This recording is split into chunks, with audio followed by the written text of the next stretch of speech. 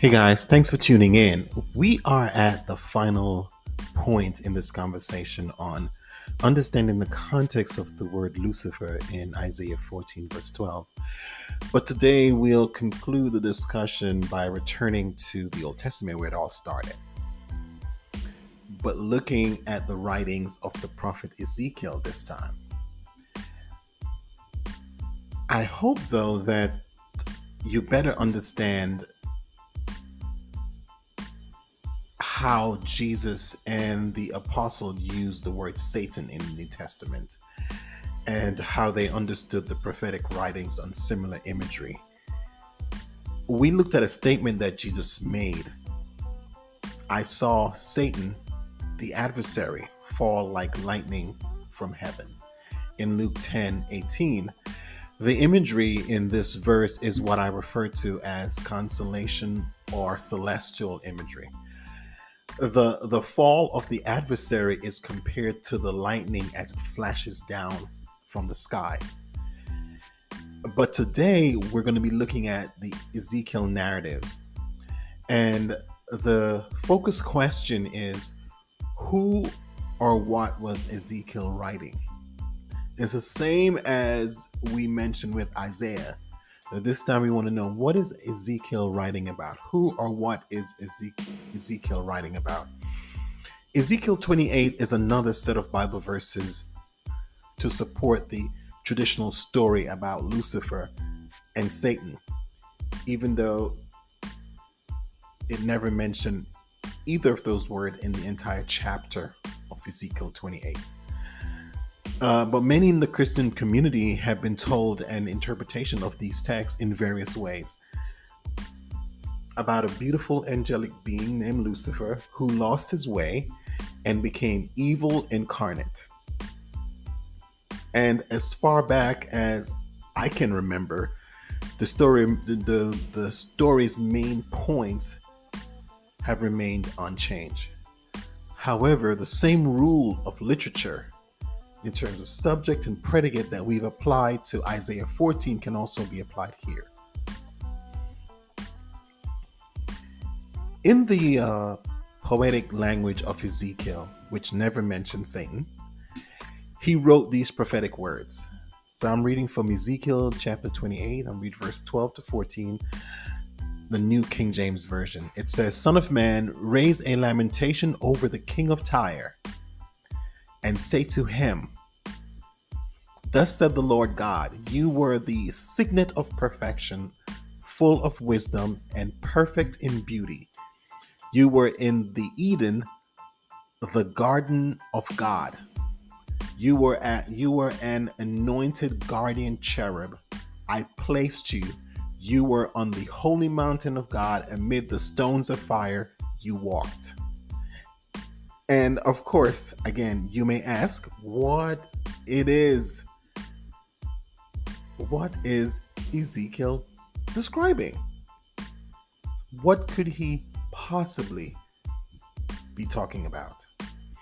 So, in the story, though, according to verse 12, the king of Tyre is the subject. And the following verses are directly related to him, which would make those following verses the predicate. For example, when we examine verse 13 through 14, one of the things said about him was that he was a cherub in Eden, the garden of God, right? However, when we read the book of Genesis, because we have to then take it back there, right? Since it mentions the garden of God, we automatically have to somehow just check out that narrative. So we go back to Genesis, and what we notice there is that the narrative never once mentioned the king of Tyre. If you know the story well, it mentioned two people, Adam and Eve. So with that being the case, a possibility to explore is that the term Garden of God or Garden of Eden is being used by Ezekiel in a non-literal or figurative sense. Remember, I explained in I believe it's the first episode where those tiny bits that we discover, we have to be honest and then subject ourselves to what the scripture is actually saying. So even though we were taught something else, once we've discovered honestly what the text is saying, we must subject ourselves to it. So the figurative language makes even more sense when we read further in the book of Ezekiel and see similar examples of this Garden of Eden or the Garden of God imagery. For instance, in Ezekiel chapter 31, verses 3 and verse 9, again, I'm using the King James, the New King James Version, the prophet wrote that the nation of Assyria as a cedar tree in Lebanon. And he went on to say it was beautiful and it was the envy of all the trees in Eden in the Garden of God. That was the picture that Ezekiel painted for his readers, Israel. That was the picture that he painted for them regarding Assyria. However, as we carefully read the text, it's evident that Assyria was not a tree or even a city in the Garden of Eden. The prophet then used figurative language describing Assyria as a tree in the garden to show the city's magnificence at that time. This kind of exalted motif is similar to what we read for the king of Babylon and even Israel. Remember the king of the, the king he was a conqueror. He was high. The city of Babylon was mounted to heaven. Israel was being cast down from heaven to earth. And so consider those imagery, this exalted motif imagery. So I have this question. If the king of Tyre was a cherub in the Garden of God, literally, or in the Garden of Eden, like it states in Ezekiel 28, and the Assyrian nation was a tree in the same garden, why take one passage more literally than the other when neither was mentioned in the original Garden of Eden story in Genesis? Isn't it more logical to conclude that the prophet's use of cherub and the tree in the garden was figurative? I'll give you time to think about that. I believe Ezekiel wrote it to paint a picture in Israel's mind of how prosperous the empire was in his time. The imagery represented strength, paradise, prosperity, high status, or even prestige. And also, when we think about everything the church told us about the Satan figure, one constant is that he is a spirit being. He's a spiritual being. And if that is so, what explanation can be given of the physical description used by Ezekiel if he was writing about a spiritual being? If Ezekiel was writing about Satan, the spiritual being, in chapter 28, how do we explain the physical descriptions?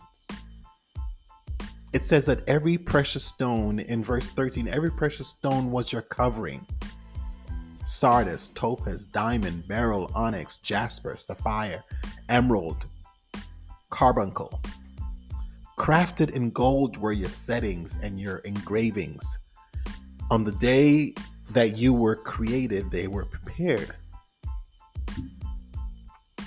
The gemstones described by Ezekiel are commonly associated with royalty, both in ancient times and today, such as kings, queens, emperors, sort of like what we'll call the crown jewels. And this would better fits the narrative of the chapter, and specifically verse 12, which stated the subject as the king of Tyre. We cannot ignore the subject, insert our spiritual being, and then associate the predicate to this spiritual being, and it completely ignore the king of Tyre. That is not honest. The king of Tyre is directly associated with the precious jewels described in verses 13 to 14.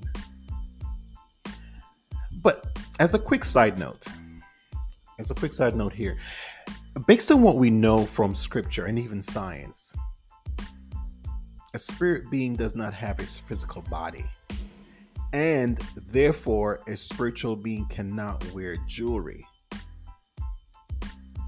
And I'm not trying to sound condescending, so please forgive me if you're feeling this way. A spiritual being cannot wear jewelry such as the gems mentioned in the text I've just read. I remember a story in the New Testament where Jesus made a clear distinction between the spirit being and the physical being. When his disciples mistaken him as a ghost, they mistaken him to be a ghost. And he dismissed the idea, simply drawing their attention to the fact that he could not have been a spirit as they supposed. Why? As Jesus pointed out, he had a physical body. He said to them, "Look at my hands, look at my feet. You can see that it's really me. Touch me and see that I am not a ghost, because ghosts don't have bodies, as you see that I do." And this is found in Luke 24, verses 36-39. The notion of seeing, one of the things I remember growing up in the Caribbean church is that the notion of seeing spirit and ghosts were something commonly I heard growing up. Especially in that environment. And interestingly, no one points out the contradiction of the physical eye seeing spiritual things.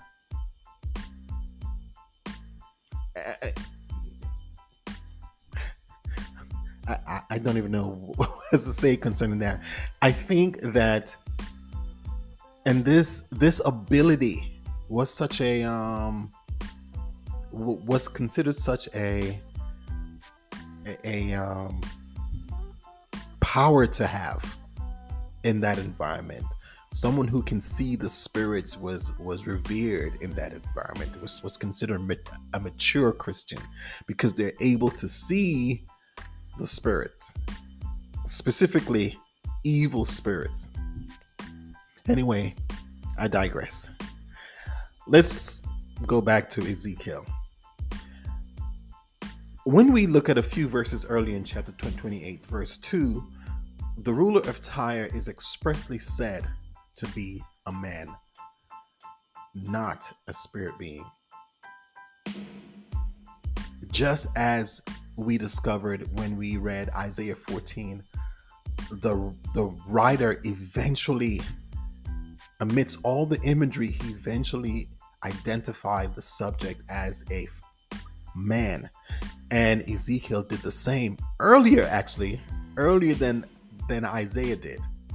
Ezekiel mentioned it in verse 2 of the chapter. The description of the king of Tyre in verse 12 says, he was full of wisdom, perfect in beauty, and perfect in all thy ways. And these should be understood as hyperbole. They are descriptive words describing physical properties. These types of literary imagery were used earlier in the book to show the success of the city of Tyre. And if we look at Ezekiel 27 verse 3 and 28 verse 3, images are used the same. In Ezekiel 28 verse 16, he painted the king of Tyre as arrogant and dishonest in business, saying that his prosperous commerce led him down a path of sinfulness. But God banished him in disgrace and stripped him of his power and prestige.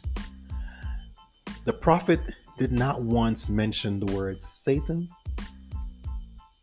the devil, or even angel in all of chapter 28. But he described in a very illustrative way the arrogance of a king who, like the king of Babylon, thought himself to be untouchable, and God reminded him that he is just a man. But guys, once again, there's so much more I can say on this point and all the other topics we discuss on this. But I pray that the various perspectives that we've discussed give you the space to discover the truth of the text carefully. But until next time, have a blessed day.